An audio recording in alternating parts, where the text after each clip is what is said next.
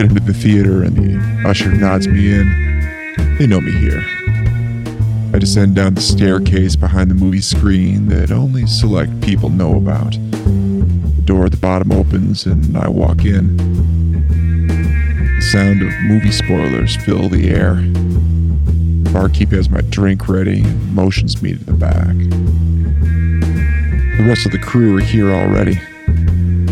This is my type of place, and these are my type of people. Join me as we discuss the inner secrets of cinema. Have a seat in the spoiler room.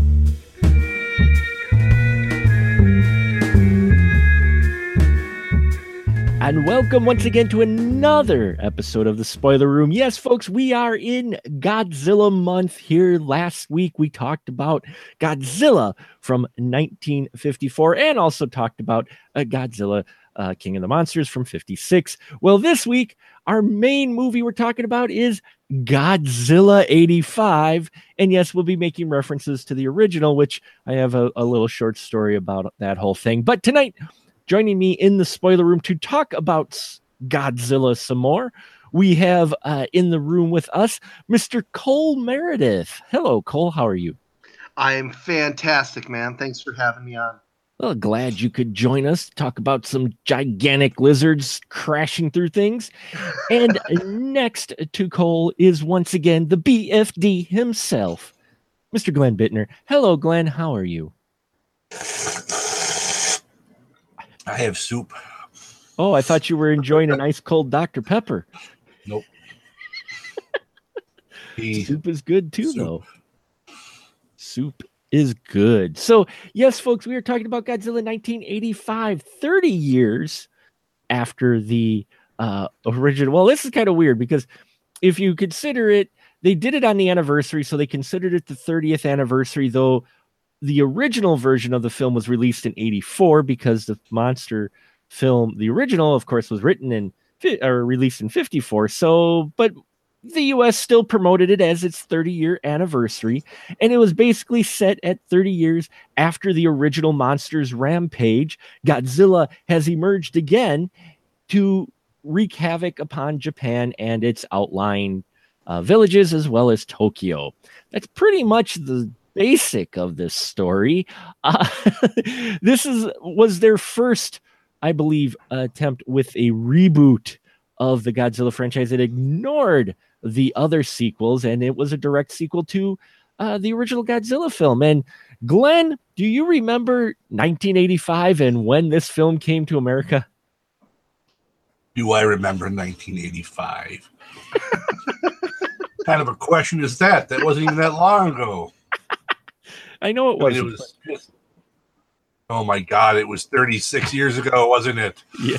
Or something like that, 35, 32, I don't even know. 33, but 38,000 years ago. Yeah, of course I remember 85. 85 was a fantastic year for films. Back to the Future, Breakfast Club, Goonies, Commando, Pee-wee's Big Adventure, Weird Science, Beyond Thunderdome. Yeah, no, I remember when this came out. I remember seeing it. I've seen it I don't know how many times. More than I should have, probably. So, but I mean, as I said in the last episode, I'm a big Godzilla fan, always have been since I was a wee tyke. And did you see this in the theater? I imagine you went to the theater to see it. I did see this in the theater. Yeah. Was it a big crowd? I remember as a kid there were being fairly long lines for it. Well, most time at that age, because that was still before I could drive. Sure. So most of I saw at the theater, I saw at our second run. So I almost never saw stuff opening weekend or even in the first couple of weeks. We saw it usually a month to 2 months after it was released. Oh, sure. So, for what our theater was, I don't remember how crowded it was, but it probably wasn't that crowded. Mm-hmm. Because, like I said, the movie had probably been out for a good month. Right, yeah, because back then, movies ran a lot longer because there was a lot less of them and a lot less screens. Yeah. Cole, how about you? Remember when you first saw this film? Yeah, absolutely, man. I saw it. I don't think it was the first Godzilla movie I ever saw. I think I saw King Kong versus Godzilla first. because by that point I was a big King Kong fan. Sure. So unfortunately, King Kong versus Godzilla was the first one I ever saw. I distinctly remember watching that. Might have been 86, so I would have been 7. But right around that time, I became a huge Siskel and Ebert fan, just because there was nobody to talk with movies about, really, even the adults in my life. I mean, I was so young, but even the adults in my life really didn't want to have an intellectual conversation about movies. So I would watch Siskel and Ebert had this poster for Godzilla 1985 hanging up for the opening credits for maybe a decade. I mean, and prominently, not hidden at all. And so I just assumed, he liked it or something. So I sought it out, and I probably saw this movie in 87. Of course, I had to bug my father, who in turn had to bug the owners of the video store called Party Port, and they eventually got a copy of it. And I just loved it at that point. Revisiting it again tonight, I honestly didn't remember anything about it up till the ending. The ending really stuck out to me for some reason as a kid. So the last 5 minutes of this movie, it was almost like reading a diary or something, or opening a time capsule. I was like, holy shit, I'm 7 years old, or, however old I was. But I've always loved this movie, man. I loved it when I was a kid. I'm sure I've seen it since, but don't really remember. I've never owned it. But watching it again tonight, I had a really good time with it. But again, my roots of this movie go back to just being a kid. And yeah, it brought back the kid memories for me as well, because I remember when it was coming to theaters, there was actually a large PR campaign. It was featured because, yes, this is before the big internets, folks. And being excited because I think it was Good Morning America or something. We're making a deal because, like, for the New York premiere, they actually had someone dressed up in a Godzilla suit on the street of New York for the premiere. I remember that, them making a big deal about, oh, there he is. And in some theaters they had, that, like, when they had the premiere, I think there was an inflatable Godzilla, I mean, it was, had a large rather large PR campaign for a Godzilla film in 85, a series that's 30 years old. So that was kind of impressive. And that always stuck with me, though. I remember watching the one news report and having footage of the guy who was in the suit coming off of the truck that he was standing on. And yeah, cool. Yeah, it's life goal of mine is to own a Godzilla suit, and I will wear it everywhere. Yeah, I'd wear it everywhere. So Godzilla 85, though, there was hype around it, folks, and like I said, this was their first reboot. While I am a big Godzilla fan, I do apologize, I'm not well versed on the different periods, what they're called, but I do know this was the start of the next period of Godzilla films, I do believe. Because they again ignored the sequels, much like, again, we'll talk about some other films in the future about it. We start off this film with a boat in the water near an island. Go figure. There's a big storm, and suddenly we hear the familiar roar, and we see rocks and stuff, and the boat is trashed. And so then we just got this rando reporter out on a boat, and he finds the crew, and man, are they tore up. Glenn, what did you think of the setup, considering how the first Godzilla ended, and this was supposed to be the direct sequel? I kind of found it funny how, and we'll get to a little later on, how Raymond Burr helps justify this film, basically. But what'd you think of the opening sequence with this? It's fine. It's, I know, again, with, hey, a boat, of course it's a boat, because where does Godzilla come from? He comes from the ocean. Sure. And yeah, the whole stuff with the reporter and what were those things? It was a sea louse. Sea louse, yeah, sea louse. But a gigantic sea louse. Yeah, that apparently sucked the crew dry. Yeah.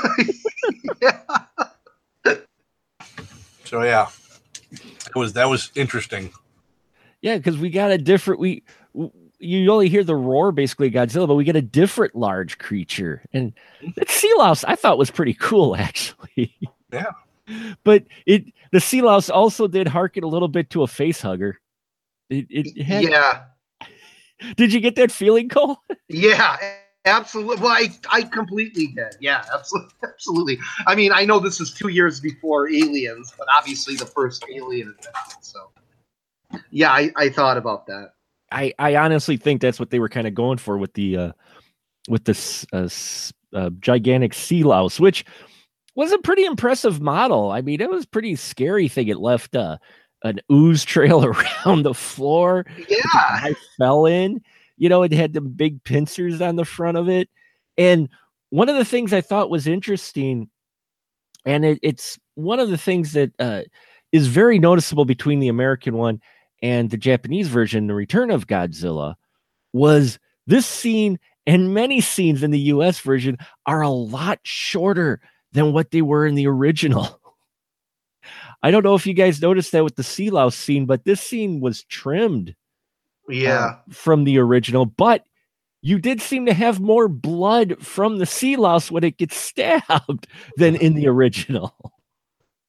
I'm not sure what they did there, but this was one of the first evidences of, okay, it's still the scene. You still get the sea louse. He still finds the one guy locked up in the locker who ends up stabbing the sea louse and saving the reporter from becoming sea louse meat. But it's trimmed up. And actually, most of this film, if you watch The Return to Godzilla, a lot of the scenes you get are similar, but they're shorter. And I didn't actually mind that too much. The original had I think 20 minutes more in it. So this film really clips along for being a wide release film in the US. It's only 89 minutes long. So that's pretty doggone impressive, I think. That they still managed to keep the integrity of the scene, but just trimmed it, made it faster. But yeah, I like the sea slug too. And that's where we get to meet the guy, his name is different in the American version than it is in the Japanese version. Because in the American version, he's Okamura, but they call him, what did they call him? Johnny or something in the American version. I forgot. I forgot to make a note of it, but they changed his name, I think, in it as well, to Americanize it. And then we get a scene with Mr. Raymond Burr. Cole, what'd you think about seeing Raymond Burr back for Godzilla? Well, first of all, I'd completely forgotten he was in this. When I was a kid, I wasn't, cognizant. I didn't make that connection. Sure. Obviously, I don't even know if I knew who Raymond Burr was. Maybe I did. But, cripes, my first Godzilla purchase was that double disc DVD with both versions of the original. The version with Raymond Burr and the original version without. So revisiting it again tonight, it was probably weirder than it should have been, especially since the shift in stylistically, the shift in tone is huge. The shift in lighting, the shift in camera movement, the shift in audio even is. I mean, all of those things don't really match at all. So those clips really stuck out to me, and they didn't in the originals, or whatever terminology you want to put those in. Right. I could still consider the version with Raymond Burr, not the original. I like the original without him in it. But that said, I think I think it's fine. I think everything's fine. I just noticed the shift, because I'm sure you're going to talk about this more later in the show, Mark, but you'd pointed it out to me, and I didn't know that there was a Return to Godzilla.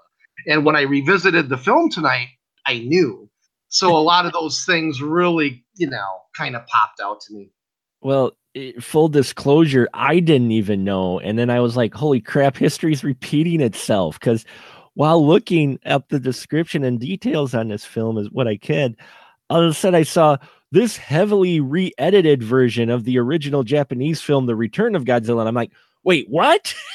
Because I only, growing up in that, I only knew of the 85 Godzilla. And I'm like, no way. I was like, holy crap. And so that I tracked down the original version of it, and it is quicker. It is different. It's slower. The dubbing is different. And we'll get to it in a little while about some of the other major changes they made. But Raymond Burr, yes, scenes inserted, and you can tell once again that they were inserted. It was covered up a little bit more in the original, I think, because it was black and white. Yes, I was going to say that. I didn't want to, So I don't know. I didn't have the guts to say it, but it was because it was black and white. You could tell. Whereas the Godzilla 85, the quality, the way they shot it was just different, and you could tell. I mean, they insert this Raymond Burr scene though, and I just got Glenn. What do you think of psychic Raymond Burr? Yeah.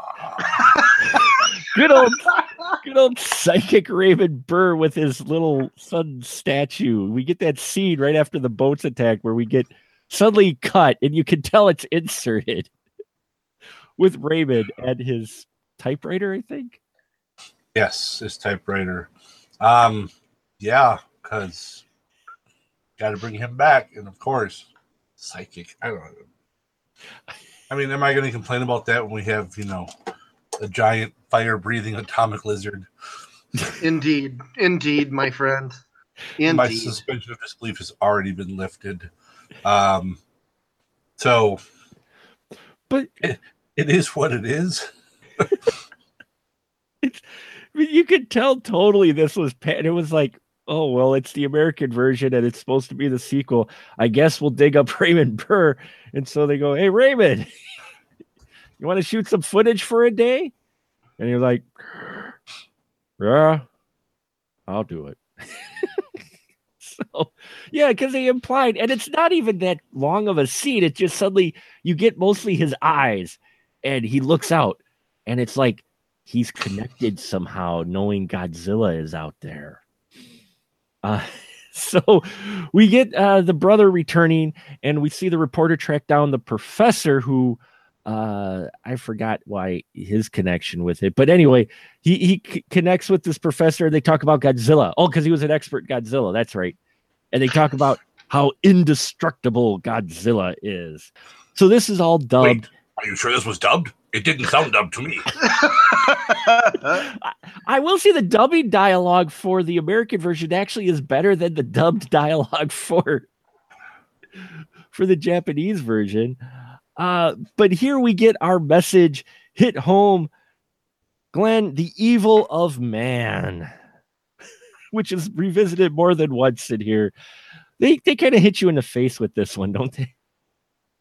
Well, I mean, yeah. I mean, they kind of do in the original too. This is just a bit more. But I mean, I do love it's also the folly of man in that we don't learn from our mistakes. Yeah. What created the original Godzilla? A nuclear bomb. What pretty much got this one going? Nuclear waste. How can we kill it? We'll hit it with a nuclear bomb. Really? That's what? What? Well, that's the Russian and the American solution to it. We'll just nuke it. Don't worry, it's a small yield. You'll only take out a square mile. Yeah.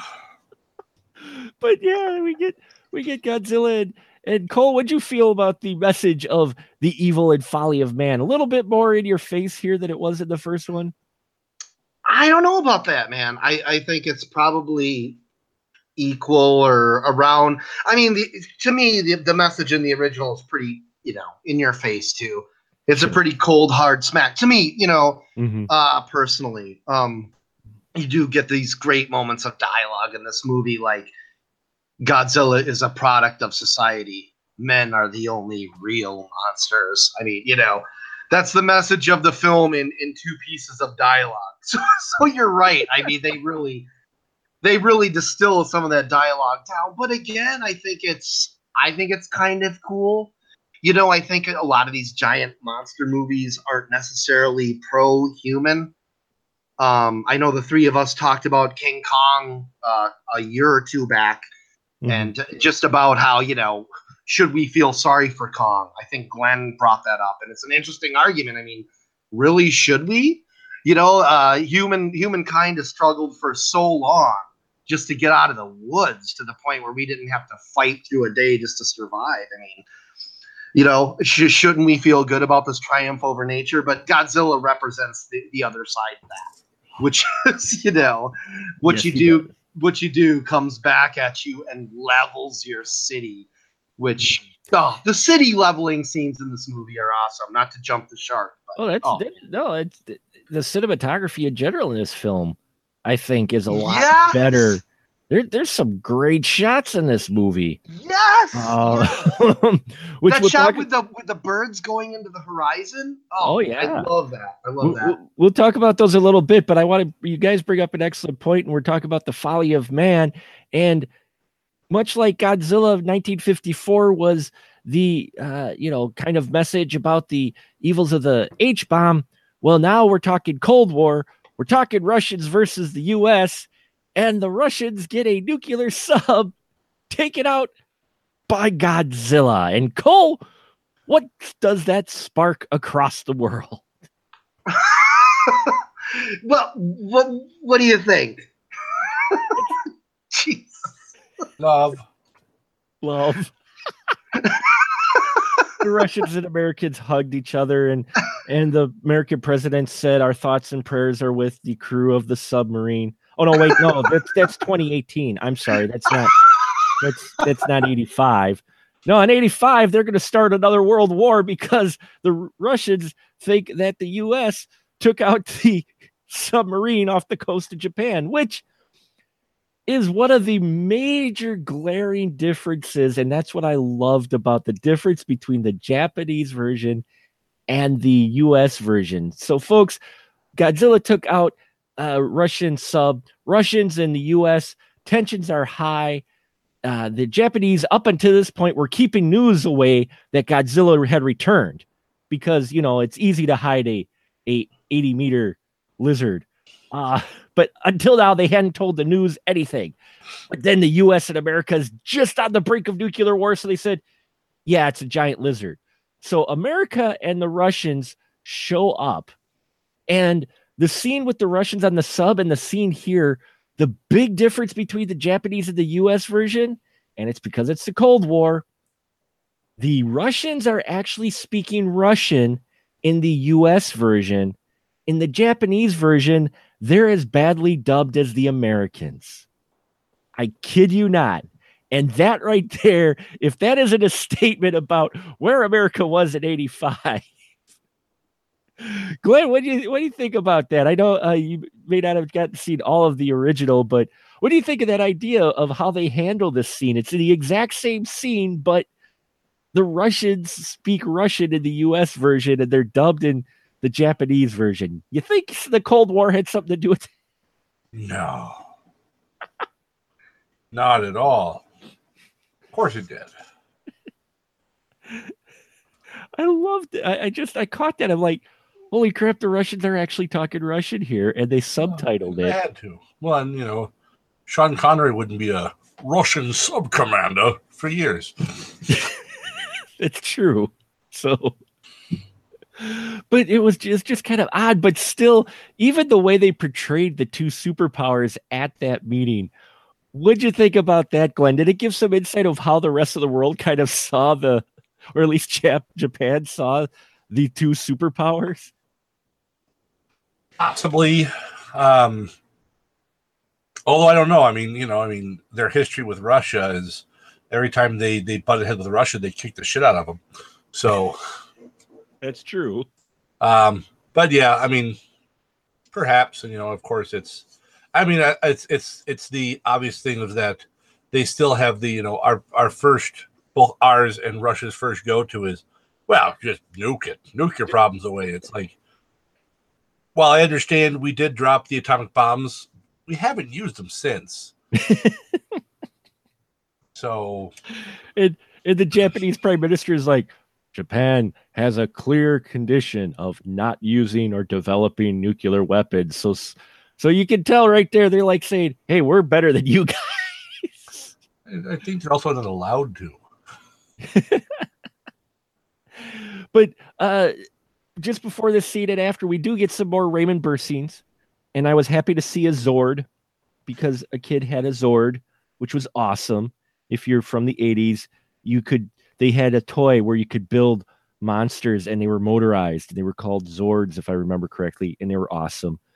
But Raymond Burr is called upon by two generals who we see, well, a general and his lieutenant or whatever, his lackey, and we see him in the hall. And Cole, did we get a product placement in this film? Oh my God, Jesus. I was waiting to unleash my frustration, and I'm so glad you brought it up. But good Lord. I mean, this isn't even like the Nike on Emilio's shirt in The Breakfast Club. This is straight up during the most dramatic scene of the film in an American insert, and this dude's got a Dr. Pepper with the bottom pointed at the moon. What's so bizarre. Well, you get that scene in the hallway before, because it's just before our guys meet with that saying they want to nuke Godzilla with the prime minister. Oh, I might have looked away for a moment. You did. Yeah. These are some. I don't know where they found these actors, but they found the most Southern actors play the two military guys, and in the background, it's almost like a Dr. Pepper commercial. There's this huge. I mean, directly in center, the Dr. Pepper machine. Oh shit! I must have been, I must have been peeing or something. It's okay. It's okay. Glenn, what do you think of this?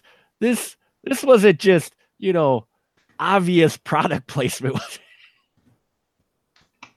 What do you mean? That seems perfectly in place with everything else they had in the movie.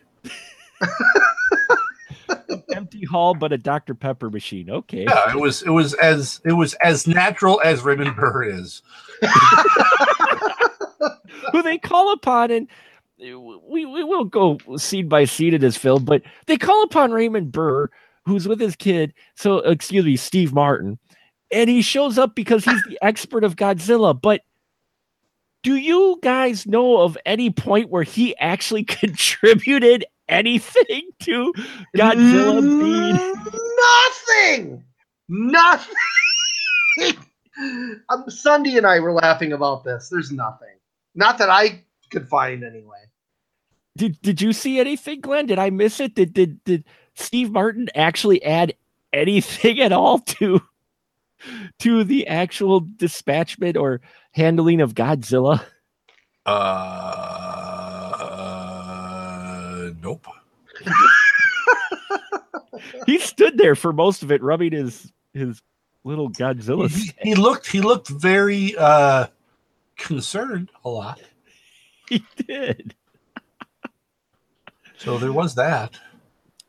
There was it. Well, I chuckled because you have the guys there, the soldiers deciding what to do about Godzilla, and hopefully we'll still maybe nuke him. Even we'll just apologize to the prime minister later or whatnot. And then all of a sudden, the guy turns around. He goes, "Who the hell are you?" And he goes, "I'm Steve Martin, and I'm the only American to survive the last Godzilla attack." I'm like, there were no other Americans in Japan at all during the Godzilla attack when you were there? Really? Not a single one, dude. Not a single one. Not a single one. But all of a sudden, the general goes from "Who the hell are you?" to "Oh, I'm glad you're here. You're the utmost expert on Godzilla." I'm like, dude, you didn't even recognize him until a minute ago. And these American scenes that they were inserted, did they serve a purpose really at all? It almost makes me wonder if they cut into their own scenes. I mean, they cut a lot out of the movie, as you've said, Mark. I haven't seen all of the original version, but you know, us Americans will whittle anything down to just its absolute bones, just to keep it clipping along. So it might be that, you know, even Raymond, Bones. That's the first one with the oxygen destroyer. No. According to our expert Steve Martin, they never found a corpse. They never. Yes, they never found a corpse. Into these American scenes. I mean, they totally retconned the first one.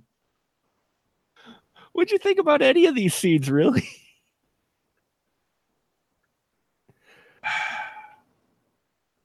I don't.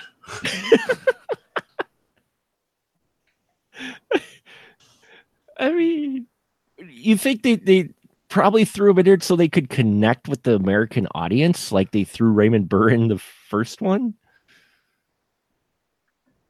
Well, I'm sure that yeah, they were trying to, you know, create some sort of connection there and bring it back around. Hence the, you know, Godzilla 1985 name, trying to tie it into this anniversary, which was a year off, but who cares? It's America, right? You know, but I can see what they were trying to do. Mm-hmm. But it doesn't work as well as their original sort of recreation, which actually still feels like a real movie to me. And again, I haven't even seen the original, and maybe it's just because you pointed it out, Mark, but watching it again tonight, holy crap. The jump cuts to this American footage are really through me. And I love the movie. I still love, you know, Godzilla kicking ass, tearing down buildings, just howling at the moon. I love all of that. And, you know, to me, Sunday's, you know, my fiance is looking at me like, why do you like this? I'm like, you got to like God's, you know, you got to get into the character, the notion of a giant lizard rising from like the oceans to level a city. My dream project would be a Kraken movie. And that's just some movie that's centered on some, you know, muscular white guy and his love interest that somehow bumped into the Kraken on a scientific expedition, but a real Kraken. You know, something with a giant lizard that just rises from the Pacific and just levels every city in America. So I love Godzilla, but these American inserts they're bizarre. They're bizarre. Would you agree on that, Glenn, that the American insert scenes kind of in the first one at least work a little better than these ones? Sure.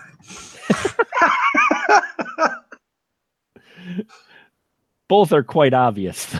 Yeah, they definitely are. But it might be the black and white, like you said, Mark. I've had that thought. You know, it might be that.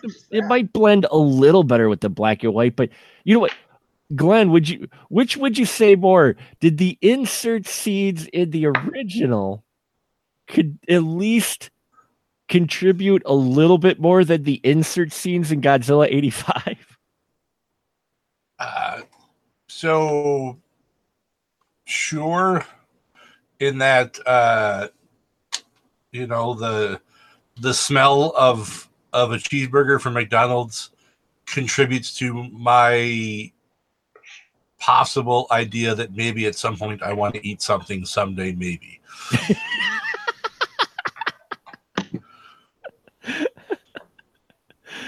Well, I mean, at least those inserts, you know, he was supposed to be kind of on location. In this one, it's just like they're watching everything from the TV, you know, including, Godzilla's first attack on the nuclear power plant, which now we've learned the Godzilla in this one has to feed on nuclear energy. That's his main motivation in this film. Cole, what'd you think about when we first get to see the actual huge big guy? Again, just like in the first one, about 25 minutes into the film. Yeah, almost a half hour. I think that's great. You know, Godzilla's reveal in this movie is fantastic. I think they do a few reveals. You know, a few like like the sort of main shots of Godzilla walking through a major highway, just leveling buildings. I think we get like 3 of those establishing shots, which I love. It seems to me the people behind this sucker knew that people loved the actual character of Godzilla. I mean, he's got a lot of close-ups, a lot of really cool angles, and but yeah, his introduction is fantastic. Obviously, it doesn't equal the first time we saw him, in that original, but I thought it was great. It was very well done. And the colors, the use of reds, and once the city is just in destruction, the use of like flames and red hues against Godzilla and his surroundings, I thought it's pretty cool, Yeah, it was, and especially the scene. They do some interesting camera angles where we get a security guard looking up at the full Godzilla, and then we see Godzilla sucking on some nuclear energy. Just rips the core right out of the Godzilla. It all looks cool and great miniatures. And Glenn, you're a great miniature fan. What'd you think of Godzilla and the miniatures and such that they did in here? Do you think they at least improved on that? Sure. Yeah. I mean, the the overall effects are obviously an improvement. I mean, how hard is it to improve from 1954? Yeah, to true. 1984. Yeah. But either way, I still like it because I like minis. Yeah. Minis are awesome. Well, even with the, I guess I should phrase it as, even with the other Godzilla films that had come between the original and 85, I thought this one looked really good compared to some of those other sequels that they had prior to this. And I love this intro where we see, and then we establish he's eating on nuclear energy, and then it doesn't take him long to get to Tokyo, where Glenn, do you remember any other Japanese film where they say sayonara sucker? Japanese film? Because those Japanese pilots were flying and firing at Godzilla, and it's one of the dubbings that they put in here. The dub lines is sayonara sucker. Oh, yeah. Boy, can I think of a Japanese movie where they use that? I don't know. I don't exactly remember that phrase being promoted either, but it's in this film. Actually, some of the lines... It is, yes. Some of the lines that the pilots say sounded familiar. I'm like, holy crap, they ripped off a couple lines from Star Wars. But we get the jet scenes, which... Cole, did you get the feeling with the jet scene, fighter scene, that was kind of their ode to the original when jets were firing at Godzilla in the original 54 version? Yeah, man. Yeah, I did. I also I got the notion that they were trying to science fiction it up a little bit, make it kind of, a little bit, I don't know, a little bit more modern, for that time, a little bit more hip. I like the look of the ship. Kind of comes out of nowhere for that film. Oh yeah, Project Super X or whatever. Yeah. Super X. Yeah, that kind of comes out of nowhere. You're just like, whoa, what the fuck is this? This is great. I like that. I like that. Well, they set it up a little bit better in the original Japanese version, whereas in the US version they just mention it once. And then all of a sudden, launch Super X. Godzilla's here at Tokyo, raining, hell upon the various buildings and such, which is a change from 54 because now we have buildings that are taller than Godzilla. Glenn, how'd you feel about buildings taller than Godzilla? Godzilla changes shape numerous times in this film. He does, right? So, I'm not a fan. Godzilla is big. Godzilla can stay big. And this play around with it, no, come on. Do what you're supposed to do. Well, yeah, you get the scene where he's 30 stories tall, breathes fire, head in the sky. Godzilla Godzilla, but no Godzuki. Yeah, because you get one scene where it looks like it's down a road and he's taller than all the buildings there. And then when he's fighting the main set piece that they have there, which is an awesomely built set piece. I love the structures in that, but these buildings are really way taller than Godzilla, which I'm not sure if I like or not. I kind of thought it was cool, but yeah, you're right. His shape and kind of scale does change throughout this film. Though you get the one scene that they put in every US trailer, which is that upshot of Godzilla and the lasers we now have. Because it's 85, so of course you have lasers. Yeah, I liked this whole battle with the Super X, this kind of final battle. And in between that, we get our reporter and his would-be girlfriend and her professor in that trying to escape the building that Godzilla has helped kind of trash. But this whole battle with Godzilla and the Super X spaceship, I love this whole scene, and I remember it from the kid just being jazzed. And Cole, what'd you think of this battle with the Super X? Absolutely love it. As I was just saying earlier, it's just like comes out of nowhere, and it kind of gives the flick a little bit of juice when it really needs it. I'm really enthused to finish this original cut and just see, kind of what the pacing is. But yeah, I love that sequence. I love all the goofy stuff where they can't get him lifted onto the helicopter for whatever reason, and he's like smashing against the side of the skyscraper over and over with this box, and how they don't send that poor young lady up first. I love that scene. Yeah, they just leave her in the building. Yeah. Here, Professor, take the device that will make it sound like birds so we can distract Godzilla. We'll leave the girl on the building that's about to fall apart. Well, she saves their asses. She's like, I'm going to run and get everything we need. And they're like, okay, we're going to get each other in the harness.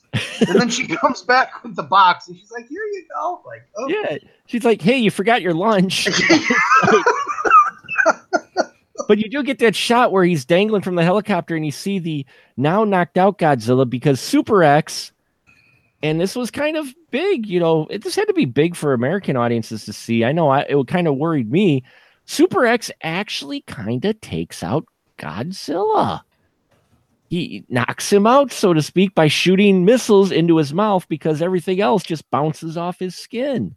Yeah, and I was going to say, you guys were mentioning the difference in building sizes. Isn't it only after he's shot by that thing that the buildings get big? Well, no, it's when he enters that square area, when he's just walking down in Super X, because he takes out the helicopter first, which wipes out the entire interstate. Okay. Which was awesome. He didn't even have to expel too much fire. He just blew a fireball, blew up a helicopter. It landed on the cars on the interstate trying to escape, and they just blow up all down the road. Like a chain reaction. And it's like, Godzilla's sitting there going, oh yeah, 500 points for me, But no, it's just when he gets into the downtown area where there's the three large buildings, which I'm not familiar with Tokyo, at least from 85. But they do remember them having large skyscrapers. So I think they were trying to create a replica minus lasers. Roger. But I just thought that was one of the many awesome scenes we have in here with cinematography where the guy's dangling and you see the big Godzilla crash through a side of a building and Super X ship is right there behind. I mean, some of the shots in here, Glenn, what'd you think of that cinematography, especially for some of these shots with Godzilla in this final act? Oh, some of the shots are fantastic. They really do some great cinematography in this one. It looks great. You have a favorite scene or whatnot that in particular out of them, especially out of this final scene or just in general, the shot with Godzilla in live action or Godzilla in the miniatures? What was that? Did you have a favorite scene possibly with, one particular shot or something or scene that you I'm really always enjoyed? A fan of, just in general, I'm always a fan of when giant monsters pick up train cars. I love that. Yes. That's always just a fan of mine. Yeah. A thing of mine. I love that. Yeah, it's like, hey, look, canned food. And they give you a great shot in this one too, where the eye comes right through the window. That's so cool. Yeah, it's like it's another ode to the original where he gets to munch on a train. But this one, yeah, you get some cooler shots. They're showing, hey, we could do a little bit more than what we could do before. Yeah, the eye through that, or he's munching on the train, and you're like, yeah, smash the train. He's like, fuck this train. Fuck this building, he's just like, yeah, not much has changed. I still got to destroy these buildings now. What about you, Cole? You have a particular shot or a scene that was really stands out for you in this film of Godzilla? Yeah, absolutely, man.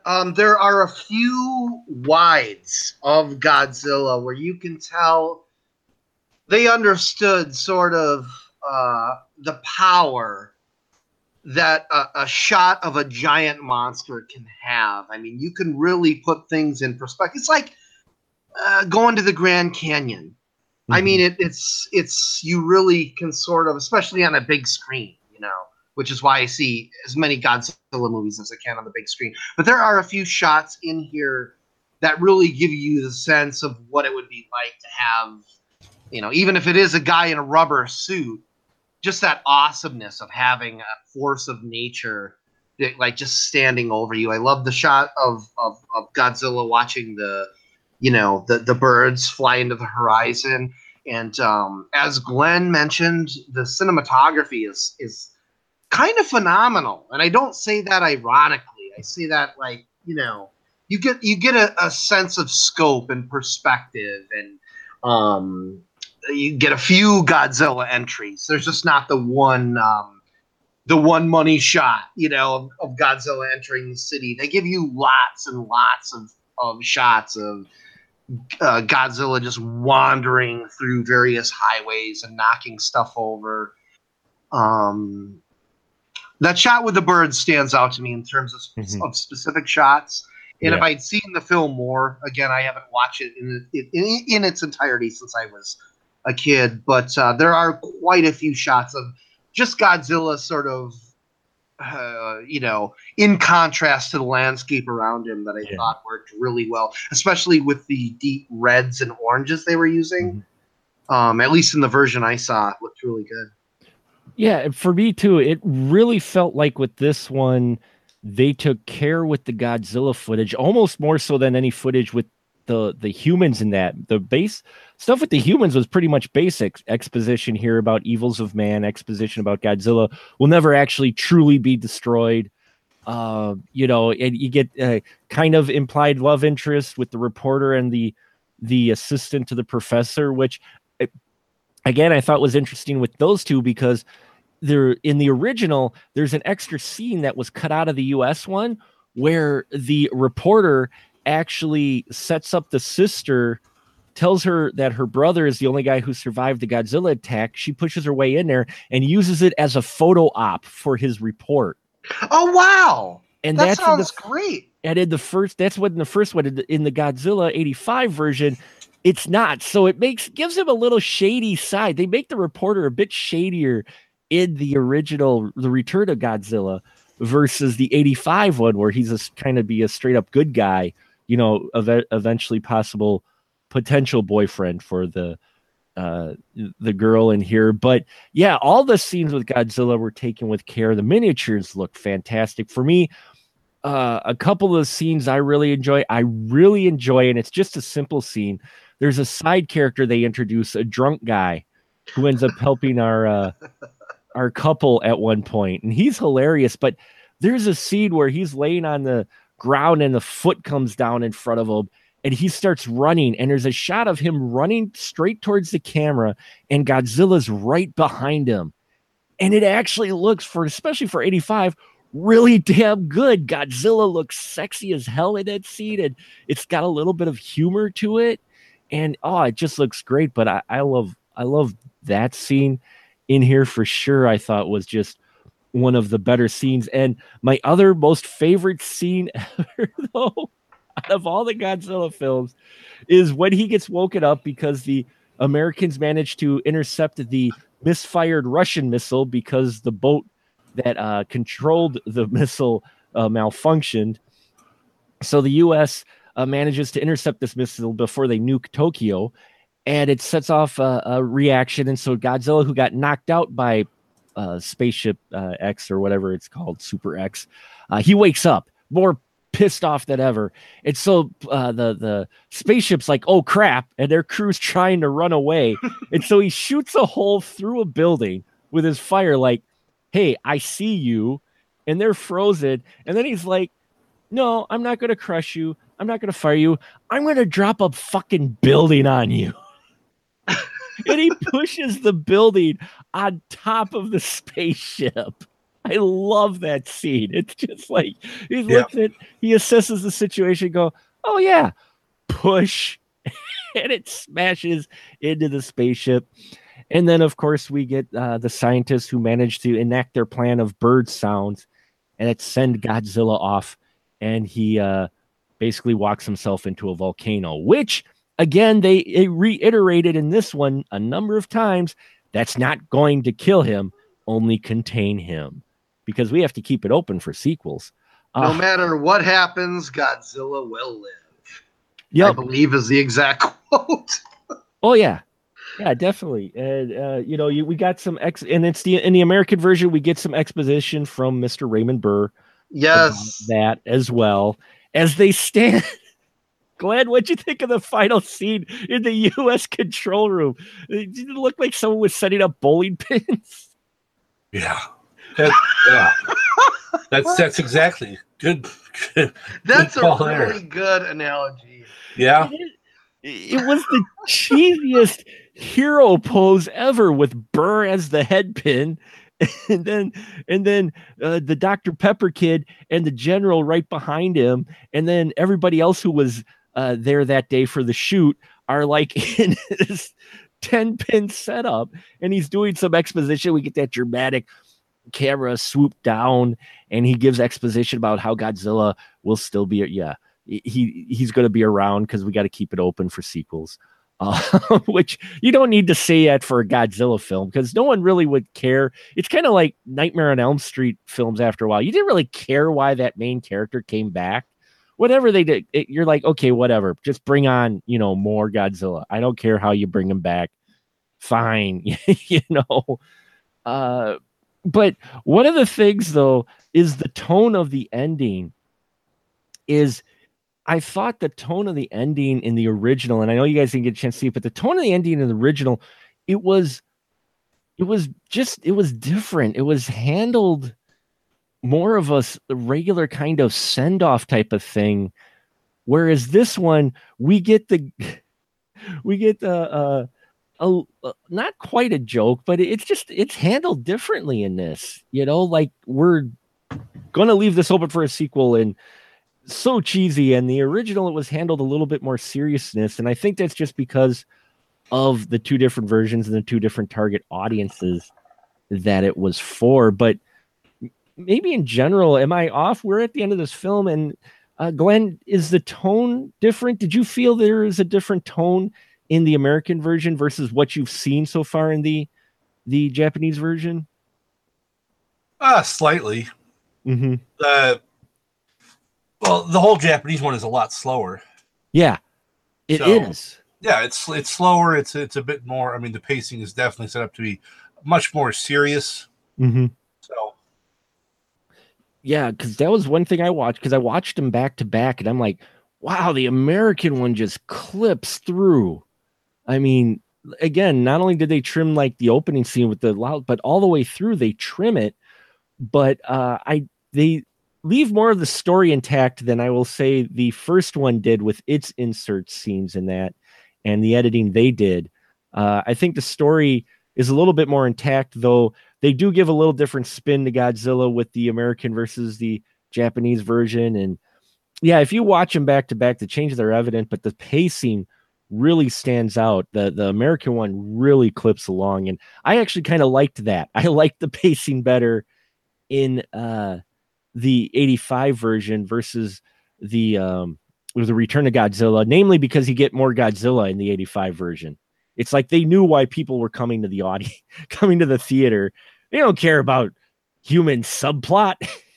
Hey, Cole, this could have just been 90 minutes of Godzilla beating shit up, couldn't it? Absolutely. Yeah, absolutely. But you can't do that. Well, yeah, I know. That's the thing. You can't do that. So, yeah, I would like to see the original version. I'm sorry. I had every intention of watching it today. Oh, no, it's okay. I didn't get around to it. I watched glimpses of it. For me, and I'm one of those people, and you guys are both my friends, so you're probably tired of hearing me say this, but it's the truth. I like a slower pace. I like movies that take their time. So there's a great chance I would appreciate the original much more than this. I should probably get on it and give it a chance. But by that measure, I can't really binge on TV shows. Just where does your attention span lie? You know what I mean? Everybody's brain works differently. But I like a good, long, heavy movie. I think that's a good experience. I like long shots. I remember when they were editing. I read when they were editing Temple of Doom, Spielberg realized, oh shit, it moves too fast at an hour and 55 minutes. So they actually went in and turned some of the matte painting shots, like they extended them to draw it out into 2 hours, just so you got a chance to absorb more of the story. Mm-hmm. And I like that. And this movie has a lot of that, actually. A lot of really good, long, lengthy shots. I'd like to see it longer, so I should probably revisit the original or watch the original in full length. For sure. You'll really like it then, with liking it slower pace, because the original one is slower pace. Because I think they were going for a little bit more dramatic feel, whereas they tossed in the American shots in 85 so they could connect with the US audience. But even those shots, I mean, you get out of place humor. Like, Godzilla is traipsing, crushing buildings, probably killing lots of people. And we get the one lieutenant who goes, oh, that's a strange urban renewal plan, or something to that effect. He makes a joke about urban renewal with Godzilla, and I'm just like, oh, dude. I'm like, wow, man, there's a time and place, man. That's just not it. And Raymond Burr being the Debbie Downer, every time the U.S. guys got excited, he'd be like, that's not gonna work. Like, nope, he's not dead. Nope, your idea is wrong. I mean, that's all Steve Martin really does in this film. But he's headed somewhere. Godzilla's headed somewhere. What? Where the hell is he headed? Yeah. What are you even talking about? Glenn, do you know what he's talking about? He drops the idea. He's searching for something. What? What is he searching? What was that about? He's in Tokyo. I mean, sushi, maybe? Somebody with sushi? That's all Godzilla 85 is really about, ladies and gentlemen, is Godzilla and his search for good sushi. Well, I heard there's Fifth and Main. Crush. Ah, no, they don't roll the seaweed right, It's like, oh, now I want sushi. Damn it. I want to know where I can get some, really big pocky. That's what I want some pocky. Awesome. Oh, now I want some pocky. Damn it. But anyway, so we'll wrap it up here. Godzilla 85 is a goofier version of the Return of Godzilla. I thought, for my final thought on the film, and we'll get your guys' final thought as well with the film, that at least we got a lot more Godzilla, and the shots with Godzilla were fantastic, and why you were there and why you watched this movie, and at least the last half of this film, you get a lot more. So for me, I've watched this film many times, and while I didn't remember much of the human parts, I remembered almost every single action scene with Godzilla in this film, revisiting it, because I haven't watched this in like 15 years, 20 years, but I used to watch it a lot as a kid after it came out on VHS and after I saw it in the theater. And so I remember every scene with Godzilla in this film. And for me, that's what's important about the Godzilla film, is the fact you see and remember the Godzilla bits. So, Glenn, what about you and your final thought with Godzilla 85? How do you think it ranks for you? You're a big Godzilla fan. Where does it rank for you? It's all right. In a lot of ways, it improved some things a little bit on the original 1954, just as far as some of the actual cinematography of him moving around the city and stuff goes. But in general, a lot of it, it doesn't add a lot to the whole Godzilla library, as it were. Mm-hmm. I mean, I'm a much bigger fan when there's like a lot of the other. I love how Godzilla jumps between this rampaging through and destroying Tokyo to champion of Tokyo. Right? There's always this stuff, because whenever there's other monsters, it's kind of like, I think Godzilla treats Tokyo like it's a little brother or sister, where they will kick the crap out of it all the time.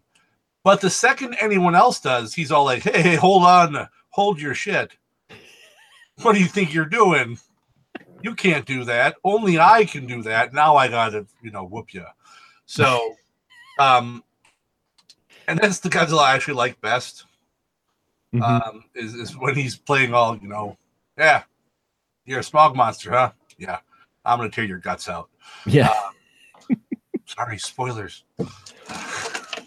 No. Yeah. So, that's I mean, it's an okay film. I enjoy it because I enjoy pretty much almost everything Godzilla. I won't say everything because of one that we might talk about later.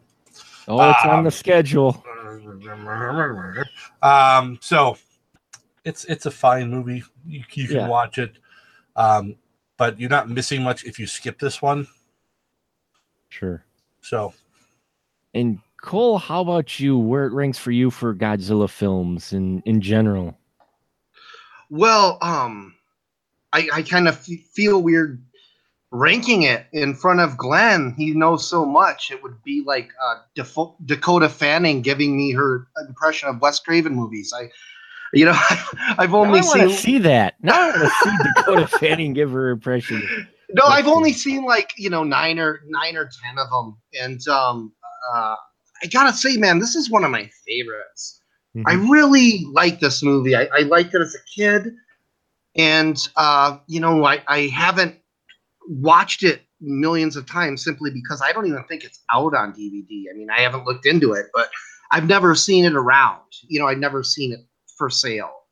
So, revisiting it again tonight, I just thought it was fantastic. There's a lot of Godzilla in there.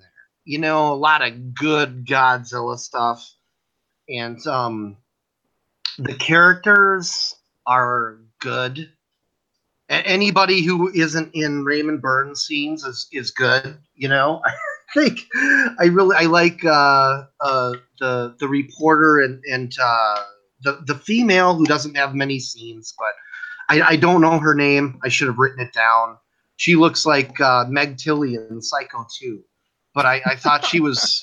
I thought she was really good. That was Naoko. I thought she was really good, man. I would have liked to see more of that stuff instead of these, these overweight slouches in a military room drinking Dr. Pepper and shit. But there's some great dialogue in this.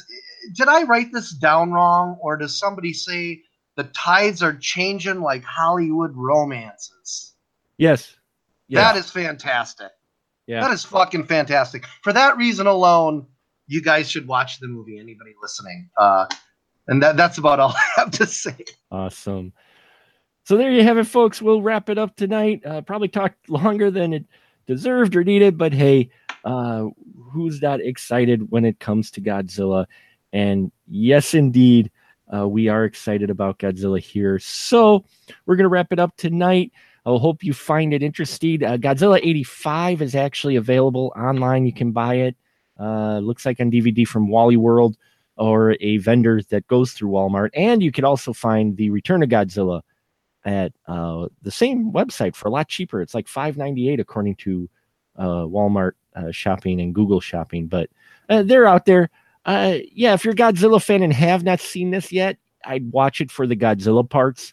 In fact, you could probably just go through and cut out all the human parts and just do a cut of all the Godzilla scenes, and it'd be just as cool. So I hope you found that interesting and enjoyed our conversation tonight. We jumped around a bit, but we tend to do that here in the spoiler room. But now is the time when we have our fantastic guests tell you where you can find them when you can't see them here. So, or hear them here, I should say. So, Cole, go ahead. Tell everyone where they can find you at. Well, right now, Shadows and Lovers Productions can be contacted at Facebook. We're going to have an internet site up and running soon. But right now, Shadows and Lovers Productions on Facebook. Our most recent film is The Last Great Horror Movie. It is on Amazon. If you have Prime, it's for free. Again, The Last Great Horror Movie. And we're working on a new movie for release this fall called Rise. And once again, I'd just like to thank Mark and Glenn for taking the time to talk to me, because unlike them, I am not an experienced professional podcaster. I just make movies. So I'm glad to talk to these gentlemen. Well, we're happy to have you on here, Cole, and appreciate you talking some Godzilla 85. And BFD, go ahead, sir. Where can they all find you at? You can find me on YouTube with the B-Movie Bunker and Guy in a Bunker Productions. Also on Facebook with the same things, Guy in a Bunker Productions and the B-Movie Bunker. Follow me on my other podcast, it's all about games, The Adventure Party on gncast.com. Check out my website, guyinabunker.com or nakedhobo.com, or just follow me on Twitter at guyinabunker. You bastards. Awesome. And you can find links for all their stuff at specialmarkproductions.com. Thank you for tuning in, folks. And yes, next week, it's coming. We voted on it. I asked if there was going to be interest in our group, and they said yes. And it also fits with my theme of Godzilla month of trying to pick Godzilla films that mostly just feature him or just have him in the name. So next week, it doesn't rank to be Godzilla. It will just be Zilla from 1998. So tune in then. That should be a hot discussion. We appreciate your support. And until next time, well, we'll just say goodnight, folks. So say goodnight, folks.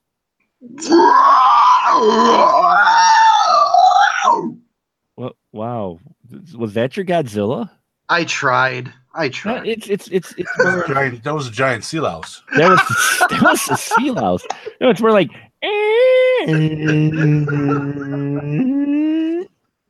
Yeah, that's a bit closer, Mark. It's a bit closer. I think you did a better job than Cole did. But as he said, he's not a professional podcaster like you and I are. So. Yeah, only true podcasters. Yes, they do Godzilla. Let me try mine here quick. Okay, see if I can do mine.